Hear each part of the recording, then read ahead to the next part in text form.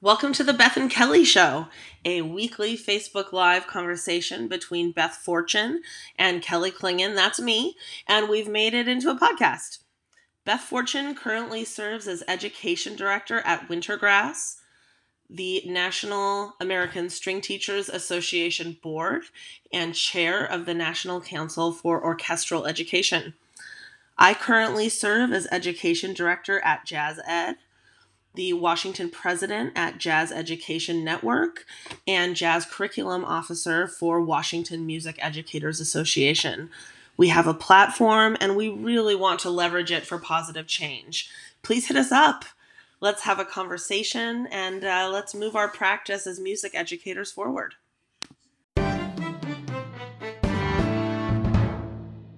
Cool.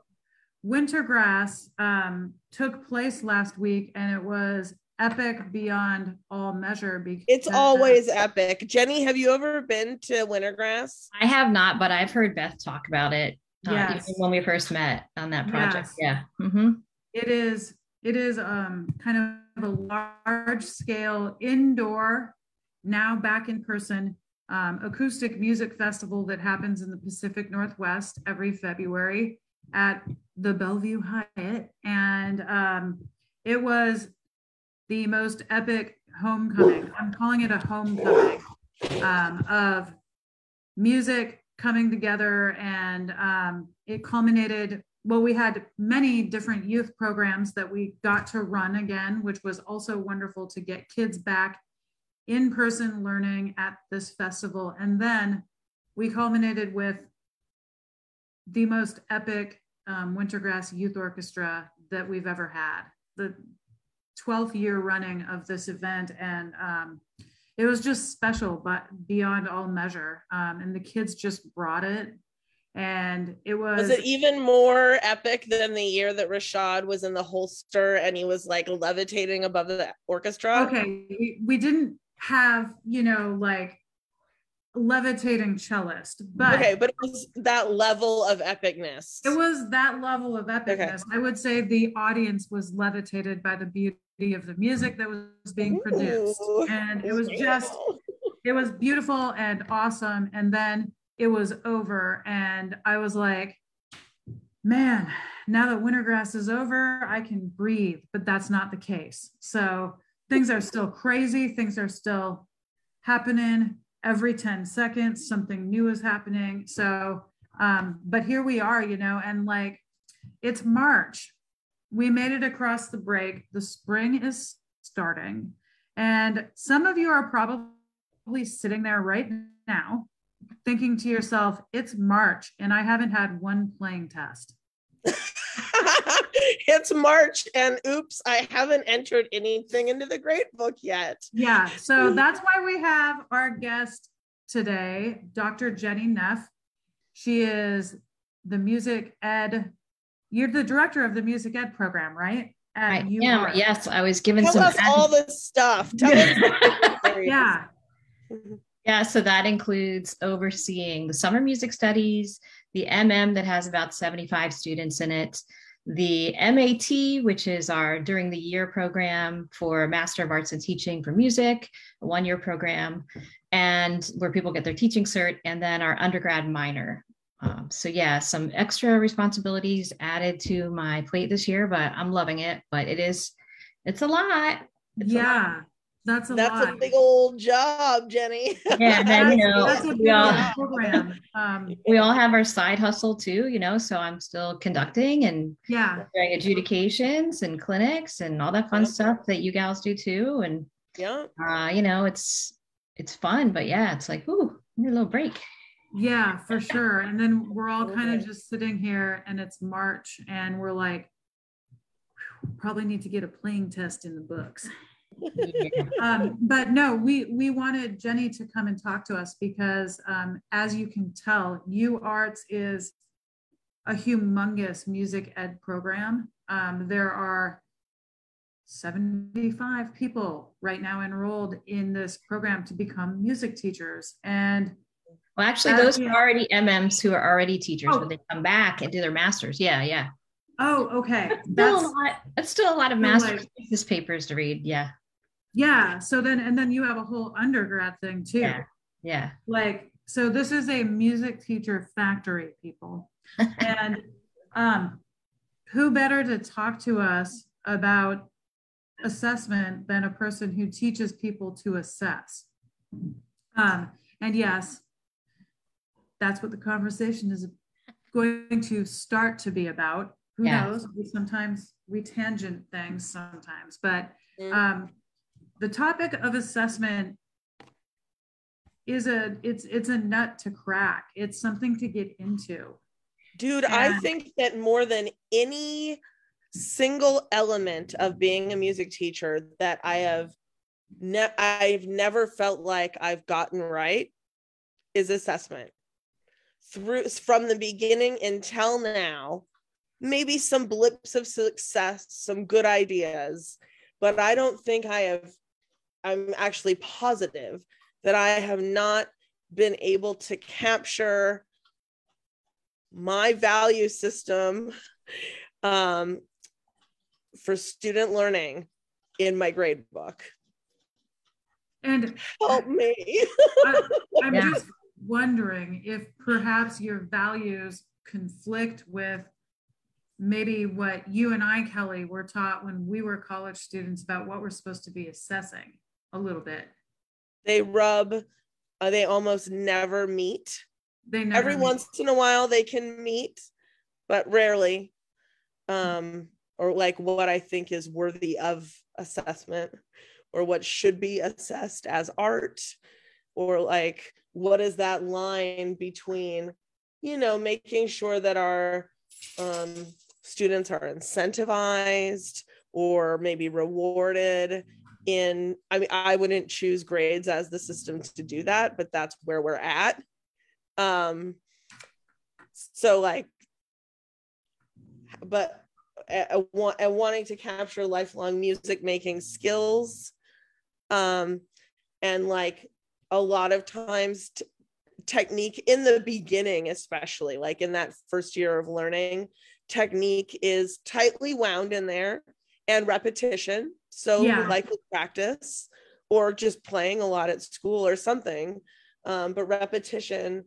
But because you want to set students up to be successful for as long as they want to be with music, right? So that's usually simple things like feet on the floor, hip width apart, sitting up straight and breathing deeply and looking at the person who's in charge, these types of basic things, fundamental skills on your instrument. I think it'd be hard to argue that we should be teaching trombonists to blow through the bell instead of the mouthpiece because it's creative. Like, I'm not saying that, but I think the technique is way too wrapped up in our grade books.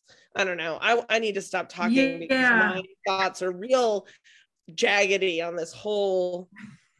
You're going to go down the rabbit hole. Yes.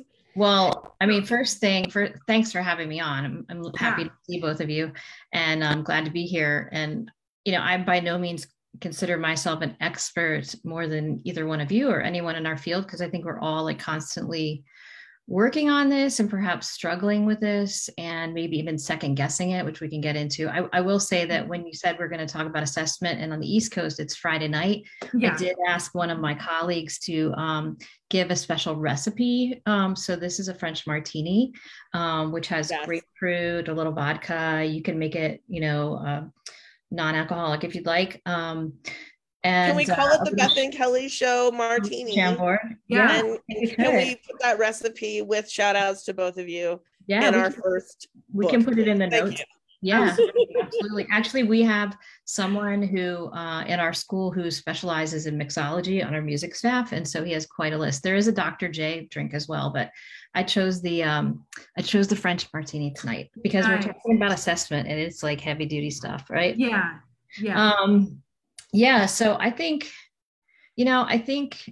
one of the things Kelly's already talking about, and I've done like sessions on assessment, and one called Assessment Makeover, where you bring your current assessments and you share it, and how are we going to improve those and that sort of thing. I think we get really bogged down, like when Kelly's saying, I haven't, done a playing test or whatever. I think that we always think of it as like this big thing, this like summative thing that we're supposed to do. And what I think is a lot more effective is if we can think about checking for understanding all along. And that doesn't always have to have a number affiliated with it. It doesn't always have to attach to the grade. That's probably a whole nother conversation. But I feel like if the kids just kind of know that it naturally fits in with what we're doing instructionally, it makes a lot more sense. So, if we have something that naturally fits with what we're teaching, if we have something that respects our students, which we can start talking about that, especially for this year, totally different, right? Like, and we have to step back and think, why are we doing this? Like with anything else we do, why am I doing this? Like, I've done that where we shut down the program for 2 days and hear people play those 6 measures. And then I'm like, why did I waste all that time?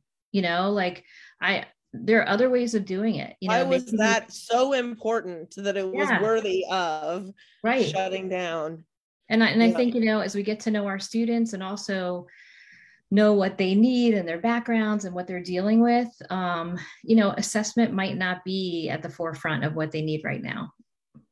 So I don't know where we really want to start with it, but there's lots of angles we could take. Well, one thing I want to say, but we don't even have to talk about it, but like, I just want it on the record that I will forevermore refuse to have students record things for me during class in another room or at home. I have a problem with both.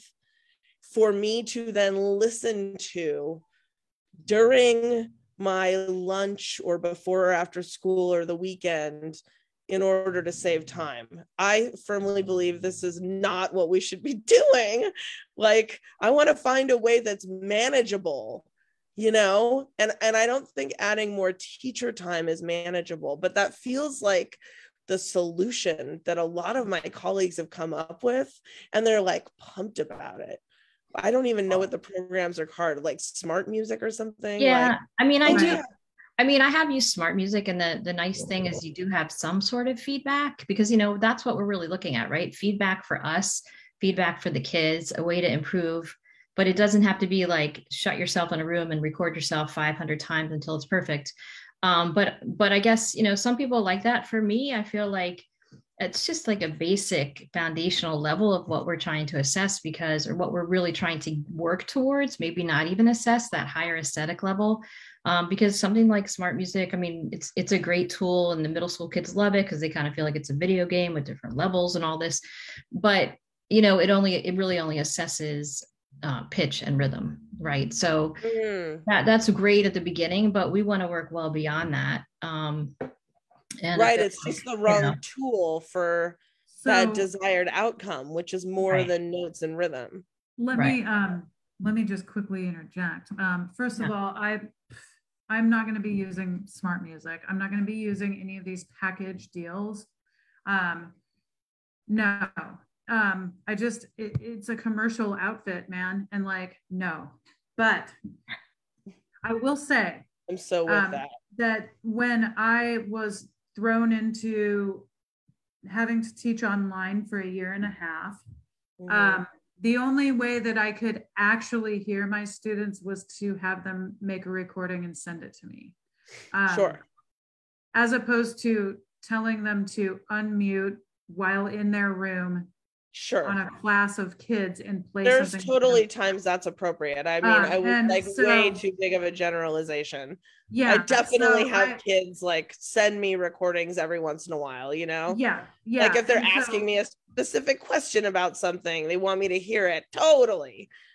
I just mean it's like a regular practice for like ever. Well, and it does take away some of that. It does take away some of the nervousness, right? It does. It can be the right thing sometimes. And if it's like the right duration, like you're not asking them to perform 80 measures, if it's a 12 measure thing, you can be done in 10 minutes, honestly. But I was faced, and I was hinting at this before we hit go on this live video today. I was faced with us rolling around to the end of semester 1 and kind of looking at the grade book and going, oh, I haven't entered anything yet.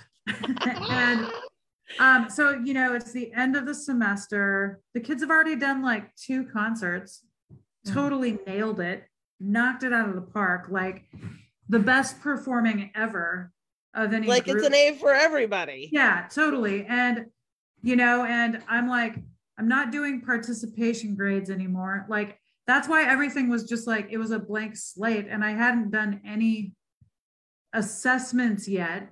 And we, of course, have to track data, which we can talk about later.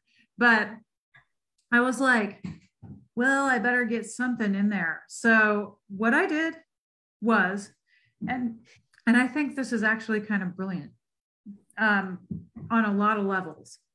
I'm so ready like, for it. You are brilliant, Beth. I'll tell you that. Okay. Here's and I'm what like happened. so ready to say something when you're done. I'm so with you, dude. Okay, listen to what I did. I can't wait. Now, caveat is that it did require the kids to record a video and submit it, but it was a 12 measure video. Okay, so the instruction to all of my students, no matter how beginner or no matter how fancy they are, they can be, you know, virtuoso violinist. They can be total beginner 12th grader that joined my 9th grade orchestra, whatever.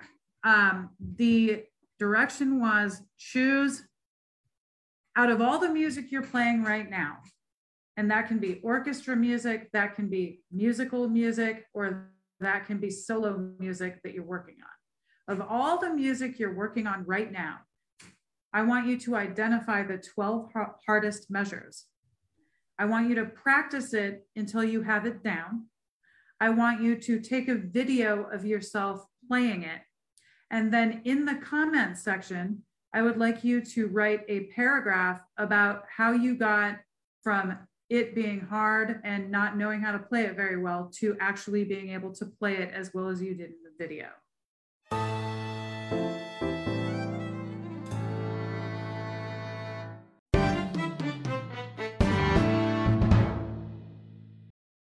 Love it. Love it. I mean, because you've already had the kids. I love that. If we want to like go into standards and all that stuff, right? Like, I don't know, it's a Friday night, but you know, you've already had the kids select the section, right? So they've had to like look through and kind of assess, what do I know? What do I don't? There's that word assess. And then, you know, they've had to figure out the process and the strategies they're going to use. And that's one of the things I used to do in middle school band. Like I had a strategy sheet and they would check off the boxes or circle or X, highlight, whatever you want to do, put your unicorn stickers on it. I don't care, you know, to say like what strategies you tried that week. And then there's a reflective part. And I think we want to get the kids thinking about what are things that we do that are what real artists do that we can take and transfer to the other piece. It's not just like I spoon fed you this piece and now we're going to start from scratch for the next piece. I'm going to spoon feed you that. You know, it's not that. It's going to be like, hey, I learned something on my own. I had some time to think about it, reflect about it, write about it. And I know now like what really works for me. I know what my favorite strategy was. I knew what my, you know, most effective strategy was. I know how to use the metronome. I know like tools, things like that. And you know, it wasn't about like, how many do I have right? How many do I have wrong? It's about me getting better, right? And this whole, we talked a little bit about before we took this slide that, you know, mastery in the arts world is becoming a little bit overrated, right? And we've even heard that phrase, mastery is overrated. It's something I've talked a little bit with one of the dance faculty at UArts. You know, we're really looking more for growth now. And so whatever these students can do to improve, but you also gave them some choice. I like the fact that you differentiated. You let them differentiate, right? We're doing all the instruction. If we're going to differentiate the instruction, we need to differentiate the assessment. And it does not have to be stop everything, stop the world, we're doing a playing test. You know, it can be something that's a lot more natural and genuine to what we're doing and more aligns with artistic practice that they're going to take and use later on, you know? So I think that was a great thing. You know, I think that's the most genius thing I ever heard. You know, and I framed it I framed it in this way where, okay, I'm going to describe the project that we're going to work on. Here's what you're going to do. You're going to go home. You're going to go to your room. You're going to make yourself a cup of tea. You're going to grab your music and get a pencil, and you're going to just leaf through it. You're going to be thinking about your music and looking at it. And you're going to pick the 12 hardest measures, and you're going to circle that. The 12 hardest for you. Yeah, 12 hardest for you. And you're going to circle those measures. And then you're going to strategize about ways you're going to. What makes it hard for me? How am I going to? Yeah. Yeah. Right. And you're also talking about the individual, right? And after COVID, and even without COVID, without us seeing people and getting to know our students, and we know, I think you both would agree with me that like building your rapport and getting to know our students is the most important thing always, ever. Yeah. Right. Mm-hmm. And so I feel like, we're letting them share a little bit about themselves. We're letting them explore something about themselves, which totally isn't aligned with our SEL goals and considerations. And, I feel like, we're able to learn a little bit more about the kids and their learning style, and what they might need to get further along in their musical path or musical journey. The responses were great too. What did they say? Wrote down. And just, it was demonstration of learning is what it was, and then describing their learning. I wonder if there would be ways to have a concept like this be your entire grade book, but weave in other moments and other values. For example, there is the need, I would argue, to attach value to things like remembering to bring your instrument, not losing your music, putting that instrument to your body on a regular basis and making sound with it. Those sort of nitty gritty, I'm a musician details that we value as music teachers for practical reasons, and I think reasons that align with the national standards. I wonder if you could infuse that same concept and values and mix them with concerts somehow, or getting sight readings somehow. Like maybe there's a real elegant way to change grade books across our practice using a simple template and concept like this, and then learning how we can morph it for now you have a concert coming up, or these types of things. I'm like really wanting to think about that a lot all of a sudden. That's cool, dude. Yeah, I was just thinking something you said. I said a lot of things. I'm sorry. I'm gotta reverse and I got excited. There's like the concept of like checklists and stuff. Assigning points. Yeah, I was going to say it doesn't always have to be something that's like a test. Yeah, we probably do want something that's like longer term summative, but I feel like our concerts are often that, and maybe it's a reflection after that, something in the line of what Beth was saying with her genius idea. But that's what we're going to call it now. But, I feel like we also put that pressure on ourselves, right? Is anybody coming to us saying you need to have a playing test every marking period? I mean, I think I never had anyone come to me and say like, you need to. I did. I feel like Beth and I shared a principal who really demanded that in us to look at our grade books in some ways that I really appreciated. Like he wanted us to try and capture what was happening in our classrooms in a better way. Okay. And he really wanted us to get away from giving zeros as a thing, because that like, and at that time it was really new to be giving kids points for not doing something instead of a zero, because that leap from a D to an F is not surmountable if you just miss one thing, if you give them a zero. Anyway, that's a whole other topic, but he really forced us to examine our grade books. So we were talking with our colleague Carol Burton, and she gave us some great ideas, and that was sort of our shared grade book concept for 8 years. But it's because it was demanded of us to do that, and we tried to find the best way. I am way more everyone gets an A kind of a gal. And if we get to the place where you need something else, you'll have heard from me. Yeah. Well, and I feel like too, if we're really like differentiating, but also kind of personalizing, right? Like we're customizing so much in the world now, right? You can get your food delivered to your front door, however, you can get your vitamins customized, you can get your clothing picked out for you and delivered to your door. Like everything is instant and, you know, very individualized to you. And so I think the kids are used to that sort of world. Flexible. Yeah. Yeah. And I feel like, you know, if we can get them to just show growth in where they came from, walking into our room to where they leave, that's a huge step. And I think also you were talking, Kelly, about like, you know, how do you grade things? Well, I used to do like at the end of the semester, I would have them play something and I would, you know, give some check marks and scores, a little rubric, that sort of thing, not overkill, but some sort of feedback to the student and to the parents too, because at that time I was in a district where the parents wanted to know like, hey, the money I'm putting forth to do this, like, what is it doing? And I get that. And it was really great for me to learn a little bit more about the kids playing and also their personalities, just spend a little time one-on-one.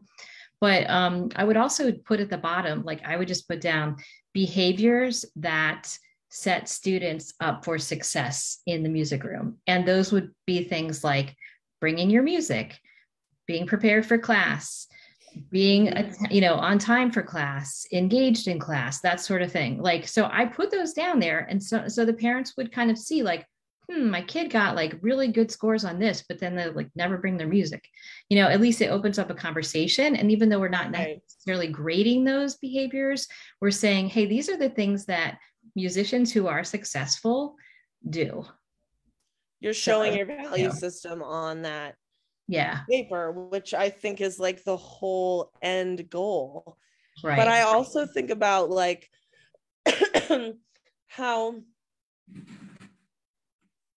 well, first of all, I think what we were doing at Washington Middle School was the right thing for us to be doing at that time, like for what we were trying to do and how we were trying to do it. But I don't think it would work anymore. And I don't think it would be the right thing to do anymore because things have changed and need to continue to change. And we've learned a lot more too. I think you and I are like you know, that much better educators at this point in our career. But I still always go back to the point, and this is what I really can't resolve, is as a music teacher, just the practice of teaching music, to be able to do that, you are assessing constantly all the time. Constantly and making differentiated adjustments constantly. And if you were to try and capture all of that, you would spend 40 hours a week teaching kids and 40 hours a week trying to catch that learning in your grade book, because it is that much constant feedback loop, right? And that's so valuable. And that's one of the most amazing things I think about the subject that we teach, is our ability to do that and how that impacts our students and how that impacts the rest of their interactions and life. And like, also the art that we produce, right? It impacts the music we put out there, and the art that the kids get to produce. And I think where we get hung up is this need to codify it and then put it into a grid on a grade book that then gets shown as a part of our teacher evaluation, that we have this like spreadsheet that shows growth. And like people get like really bogged down in the minutia of that.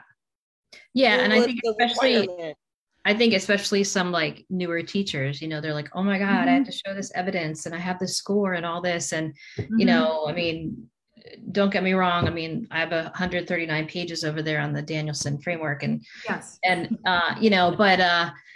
I agree with a lot of it, but I think that when we get too bogged down in the details in an area that's aesthetic and should be aesthetic, and we're trying to get our kids to play at this higher level, we just get so bogged down in numbers and having to produce this evidence. And yeah, there's probably some accountability there that we need to show, and people who do need that evidence, and it is great feedback. But I think that we can really do it in a more natural way, just we're already doing it constantly. So maybe just being a little bit more intentional about what we do.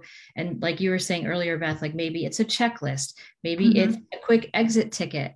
Maybe it's, something that's a lot smaller and a lot less time consuming on a regular basis. If I have 110 kids in 6th grade band, which I did one year on my own, that's a lot of exit tickets even for me to look at. But I would do that. If it's just twice a month. It was quick. Yeah, it was quick. And I was like, oh, we got to work on that one because that's, everybody said they could improve on these 12 bars. So, it's, I think too, we want the kids to leave our rooms every time feeling like, hey, I got better. I'm growing as a musician, and maybe just as importantly, or maybe even more, I know what I need to do when I go home to practice on my own. Because I think a lot of kids don't know how to get better if we haven't taught them how to practice. We haven't like scaffolded those skills, for them to go home and know how to use those tools and know how to break it down. And so like that strategy list that I had them use, like I would model a lot of those in class, and then they could take them home and do it, figure out which ones work best for them. But it was little things along the way. It might even just be like question and answer, discussion. It doesn't have to be like we're saying, like stop time and fill in the data. Right. Okay, but here's the thing, and I know that's all true, and like I know that we have to assess things. I know that it's not ever going to go away. Like the hippy dippy Kelly world is a fantasy. I understand that I have to accept that I need to put numbers to things. Fine. Yeah. I don't want to, but fine. But what is the solution for those of us like me who cannot do this kind of thing? Like here's the real information. When I go to conferences and I'm asked to fill out a response sheet, goes in the recycling. When you can't leave without doing it, I do a thoughtful job and I'm the last one out of the room, because for me, there's like either an all or nothing thing. So if my teacher was giving me like a regular exit ticket, I would BS that thing 99% of the time. Yeah. Because for me to really do it, it would be like a 2-hour ordeal. Because you think so much about it. I have a really hard time with team building exercises for that same reason. Like if we start our faculty meetings at Jazz Ed, where like each staff member will run it on like a rotation, and there's always some sort of like fun activity at the beginning, and it's my nightmare, and everyone knows that it's my nightmare. Everyone knows it. So when it was my turn, it was okay, 2 questions, everybody. First, we're all gonna go around and we're gonna share what we were listening to on the drive to this meeting. And you're all gonna listen and think about that. And then we'll get back to number 2. So everyone said what they listened to. And then I immediately had to assess, because half of the people didn't listen to anything. And I was like, the hell? And then it was a lot of podcasts. And I was like, okay, well, you just wrecked activity 2, which was going to be like, what sounded interesting to you that you didn't know about? And you're going to go home and you're going to listen to that music. That's what I had planned. But I immediately had to shift to not doing that. And I can't remember what I did, but there was some other learning thing that I just like made up at that moment. That's what music teachers do, right? We pivot real quick. That worked for my brain. Right. Last week, the team builder was, tell me 10 songs that make up the soundtrack of your life.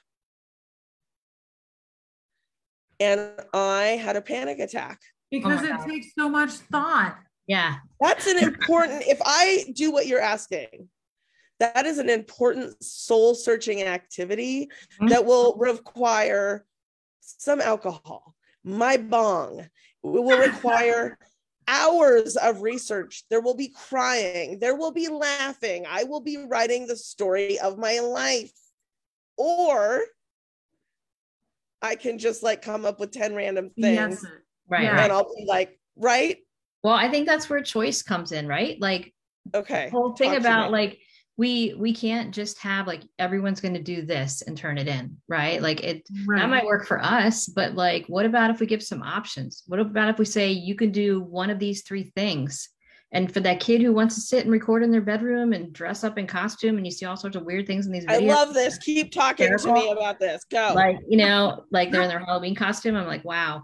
You know, going. It's entertaining at least, but you know, like, I mean, maybe it's something like that, or maybe it's, hey, I want to come in and like over my lunch and play it for you and just be like, you know, cool. Or, hey, like, let's just listen to everybody play a couple measures. Like we'll have our lesson sitting here and we're going to go through the piece, and like, you have measures 1 to 8, you have measures 9 to 16, you have measures, whatever. We're all going to play at these numbers, you know, and we can hear everybody play a little bit, or maybe we do it in pairs, so it's not embarrassing or not singling anybody out. And we can still give some feedback, and maybe even the kids will listen to each other and be like, hey, you know, like I found this really worked for me, or you should use this alternate fingering or whatever to help you out.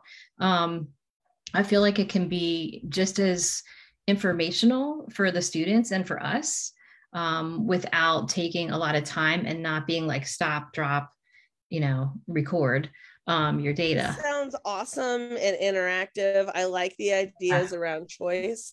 I guess it also sounds like so much work, like a full-time job for one music teacher to figure out like a really round way to actually in the real world assess a music classroom. Yeah. And I want someone to do it. And I want it to be real good.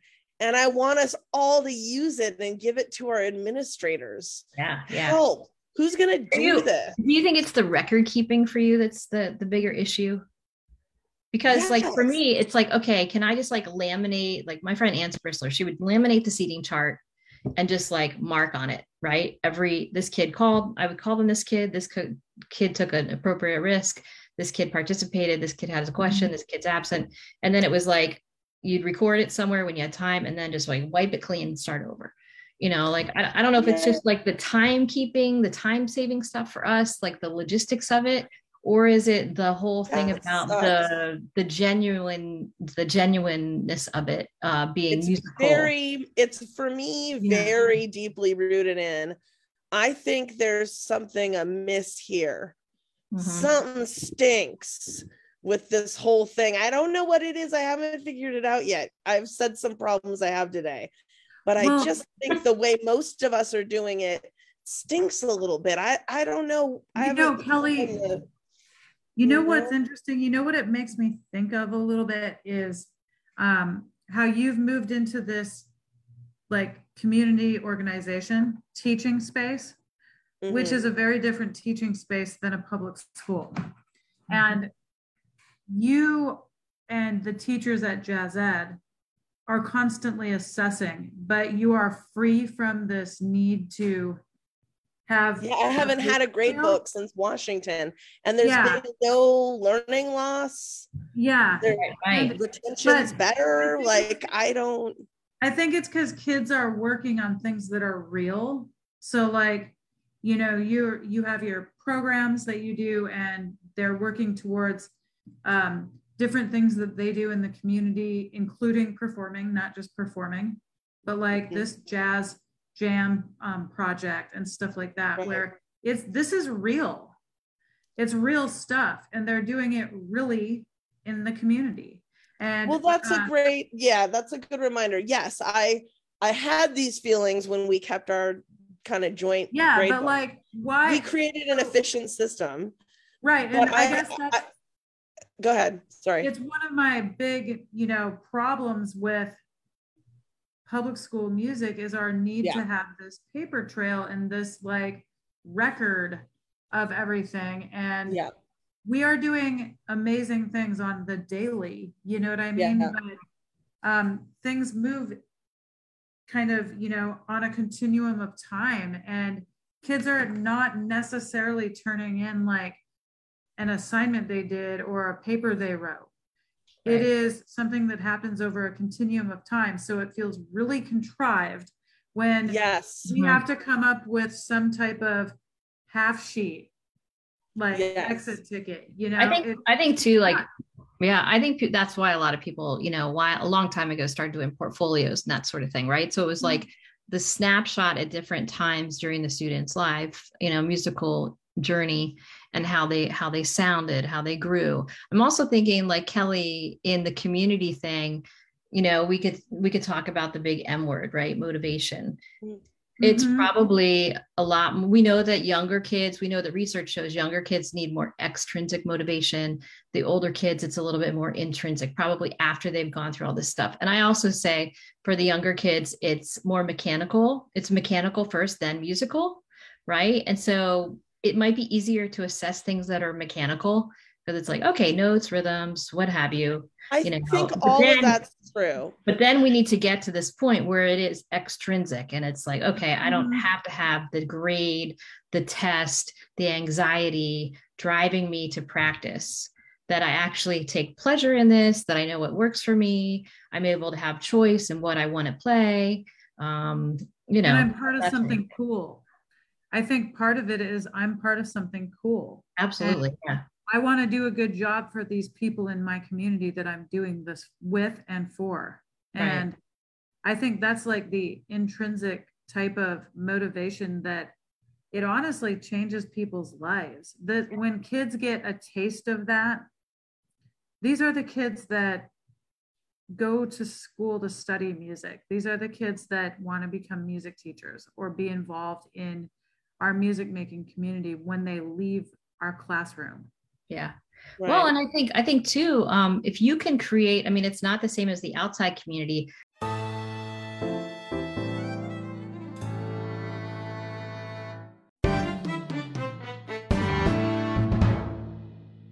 But the community that you build in your classroom is so crucial too, right? It's like, if the kids feel like they're part of this bigger thing, then they want to do well, not only for themselves, but for each other. I remember the year I had gone on sabbatical and I came back and my 8th grade band was like a little bit smaller, which was, fine. And I dealt with that. And that's kind of what happens if you leave for a year, right? Like your numbers might go down a little bit. But like there were maybe 2 kids in that band who weren't that serious. They were probably there more for like social reasons, and that's fine too. But they were not going to be embarrassed, like they were down there practicing their butts off because kind of the community was like, hey, we want to sound the best we can sound. And also they were on a little bit more exposed parts than regular concert band with like 10 people playing the same thing. So, maybe a little peer pressure. Of course, we want the peer pressure to work for us, not against us, but in a positive way, and so I think it can also be a little bit of how you set up that culture and kind of the climate within your program. It doesn't have to be like test. Yeah, it can go, real askew sometimes in community ensembles as well. Like if we're talking about a lot of different like youth symphony organizations, it is highly, highly, highly toxic, competitive auditioning. If you miss a rehearsal, you lose your seat and have to re-audition.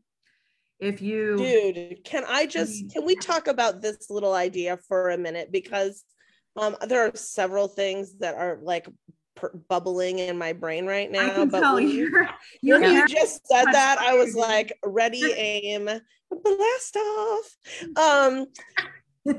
Okay. Now my sample set is different than your all's.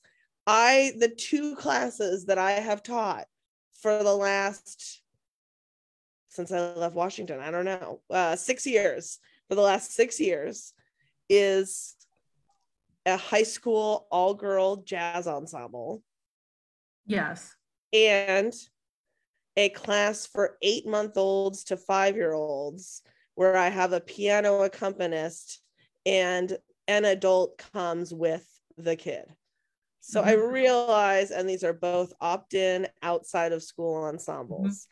Yep. However, even though that is so different than what's going on, I still think that the assessment thing is completely unnecessary. And I want to talk about why later, because first, holy moly, bro, this whole like, you miss two rehearsals, you're kicked out, you got to re-audition for your spot.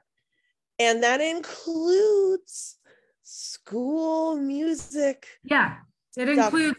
I have been heated about that. The kid missed the rehearsal to do. I've been heated about that for like 30 years. But this is how different Kelly does it. Okay, so this gig you mentioned, Beth, where the girls in 2 weeks, and this is what I was interviewed about this morning. I hope there's like a cool little blurb that comes out in the press about it that I can share around, because I'm like really excited about this thing we're trying to do. Anyway, it's a big project. It's a culminating sort of performance-ish thing. It's a jam session. It's a culminating project with the girl band and like our musings about what jam sessions could maybe look like. It's like a really dope thing, right?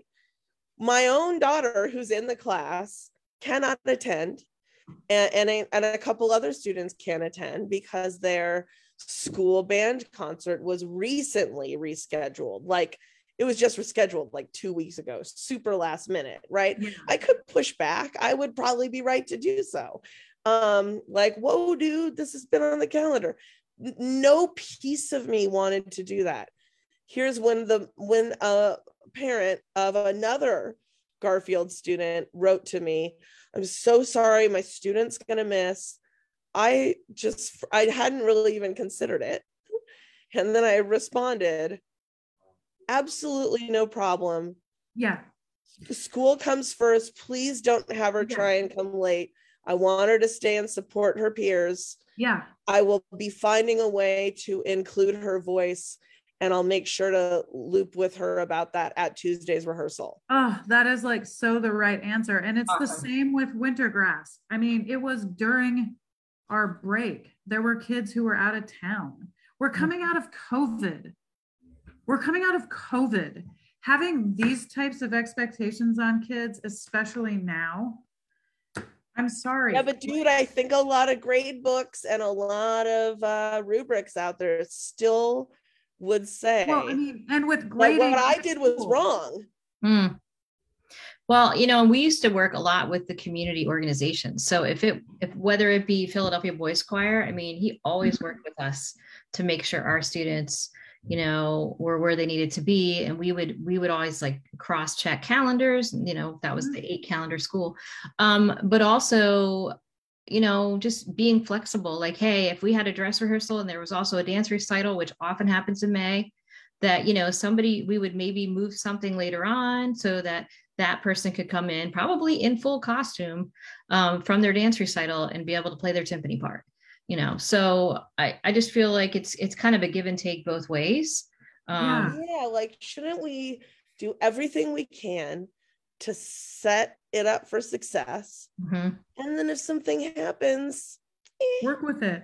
Well, yeah, you have to be flexible. It can't just be like my program, my thing, and it's also the currency of the kid, right? I always say, what's the kid's currency? You need to know that. so that you can work out something. One year we knew that there were always soccer practices or tryouts the same time as our concert, and the soccer coach actually said, we're going to move our tryouts. I was like, oh my God. It was so cool. Yeah. But we had parents who were communicating, and we had students who were communicating, and we kind of were always in conversation about what else is on the calendar, what's going on in the community. It can't just be like, I'm in this brick wall and I don't connect to anyone outside. You just can't do that. Well, and it's also just it creates children needing to make really yucky choices that they shouldn't have to make. Yeah. And putting the kids in the middle. Yep. So having to risk like losing stature, not because of how they like perform, but because they were serving their school program that day. And like, I don't know, feeling like they're letting you down is enough of a load for them to carry. It builds a really toxic like type of relationship with those kids where they know they're letting you down, but they also don't want to risk losing their stature. And the fact that there is stature, like ranked seating and stuff like that, I have a problem with that. And that all is tied into assessment too. I mean, and like, especially right now, folks, we are coming out of COVID. There is more anxiety, more depression, more kids not like coming to class, more kids simply having like breakdowns. And like this year in one of my classes, I've had 2 kids go out on long-term needing to go into a residential mental health hospital. Yeah. This is happening right now. And then, I've wondered if I needed my own little overnight me too, stay. same. Teachers too. And then all of the same requirements of pre-COVID on them academically, standardized testing wise, it's all the same. It's all the same BS that they've always had to hoop jump through, which we always knew was bad before COVID. We put it on pause. We gave them this indicator that we finally care about who you actually are. We put things on pause. We eliminate tons and tons of stuff from kids and their list of things that they need to be doing. And then all of a sudden we come back to in-person and pile it back on, but we shorten the timeline. Just kidding, didn't care about like, hey, it's back to normal. And we shorten the timeline because, well, we didn't get to do SAT last spring, so we're going to do it this fall.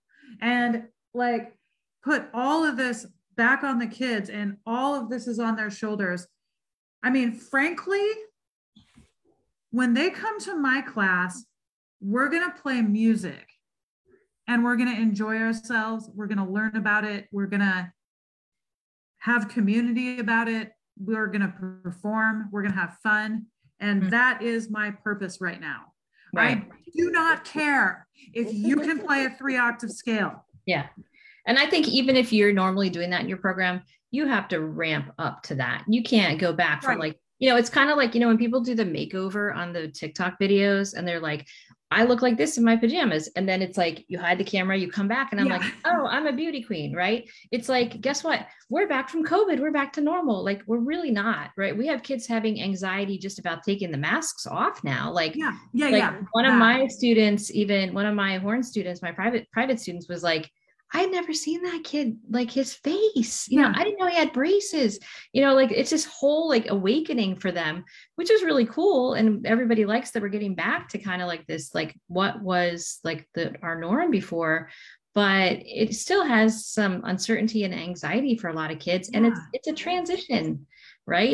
It's also a bait and switch. Yeah. They were shown this much more wonderful, like, list of demands, and then all of a sudden it's back at it, but 10 times more. Yeah. And I think when you're coming back from it, it probably, just like COVID kind of magnified a lot of things for all of us. It's any sort of transition back is magnified now. Yeah. Because totally. coming back from like, oh, it's okay, you don't need to do this, but yeah, it's crazy stuff. And it all plays into assessment. And it's just like, I don't know about any of you listening right now or listening later, but I don't know. Have you been thinking about your assessment?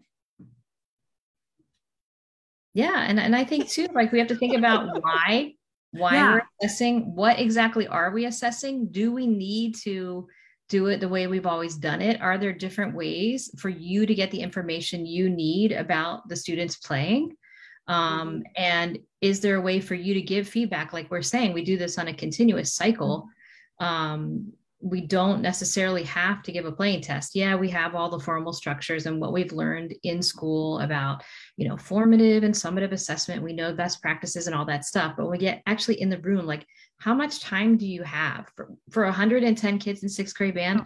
I don't have a lot.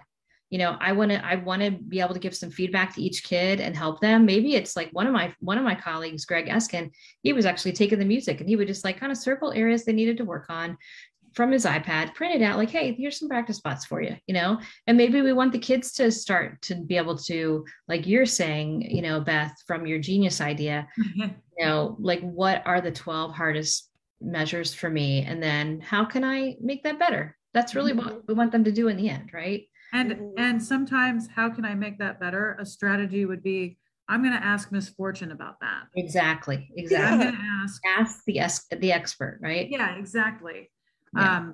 And really, it's all about developing those skills so that they can learn something later. Like they leave our program, they're in college at the college orchestra or whatever, or they start a rock band and they want to learn this Zeppelin riff or whatever. Yeah. Or we're sitting on the symphony board and we're, with our big company and we want to be able to talk intelligently about music. Right. Exactly. And so it's all, I mean, the question we ask ourselves is, what exactly do we care about here? And yes, I totally agree with you, Jenny, about the mechanical thing in the beginning level. Right. Yeah, totally. It's the squeak and squawk fest and we're playing Boil Them Cabbages Down. Sound. And, yes. And it's really cute and fun that their first playing test is string cycle, great. No. But then when we get into that's perfect, right? When we get into older kids and how they are playing and how they are growing as musicians, and I've said this on other episodes too. There are several kids in my top ensemble who are better violinists than me. And I am not here to tell that person how to play the violin. Okay. I'm not. Why do we feel like we need to pretend that we have to? No. Right. Whereas I can advise on ensemble leadership, I can advise on literature that's appropriate for this group and all of so many other things as the music educator in the room. But I think just a general moving away from this like mechanical technicality stuff with kids who are older and who have this ability to, self-assess. It's like, what is actually valuable here? That they know how to find something that's hard and then attack it so that they can be successful. Right.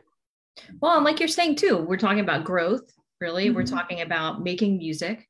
We're talking about getting to that higher aesthetic level. And we're talking about like feeling good about ourselves. And I think taking time, another thing is just taking time to celebrate the success. Because if we're always nitpicking, that it's like the kids still want to know, like, we did a great job, even if they're 18, have we do. Right. So we need to tell them. And they also need to feel like it was a great experience and a great concert. Like, yeah, we really nailed that, instead of just like what was wrong. And that in and of itself is a huge hump to get over. And Jenny and Kelly are both keenly aware about, how my period of getting comfortable in the position that I'm in, it started out extremely toxic, where the kids didn't think that they were doing good no matter what. And just even like teaching them the ability to be proud of their work is worthy of like accolades. It's worthy of being written down and put in your teacher evaluation. It's assessment. Yeah. Yeah. And it's growth. Yeah. And I think just, the bigger takeaway is just like assessment doesn't have to look like what we traditionally think it does. Right. And it's also like, Kelly, what you're saying, like, what's your teaching style? What fits within your personality too? Because although we might have guidelines and benchmarks and things we need to prepare them for before they move on, like what really matches what I'm doing in the classroom, what's authentic to the student, what's respectful and honest feedback for them. I think there's so many other things to think about than just the numbers. And it's just like, what's real? Real. Right. What's an actual thing, and not just like a form to fill out and then put in a file cabinet and never look at it again. Exactly. You mean the what do they call it? The circular file cabinet? I do not have time for this. Yeah. As one of my colleagues used to say, let me clean my desk, and just take a sweeping motion and throw it all into the circular file. Yeah. Yep. Right.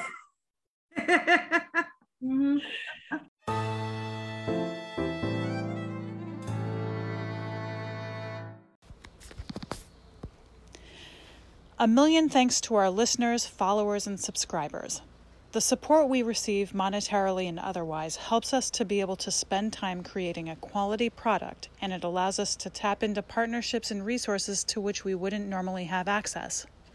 We are stoked about the journey of learning we have ahead of us, and we are delighted you've decided to join.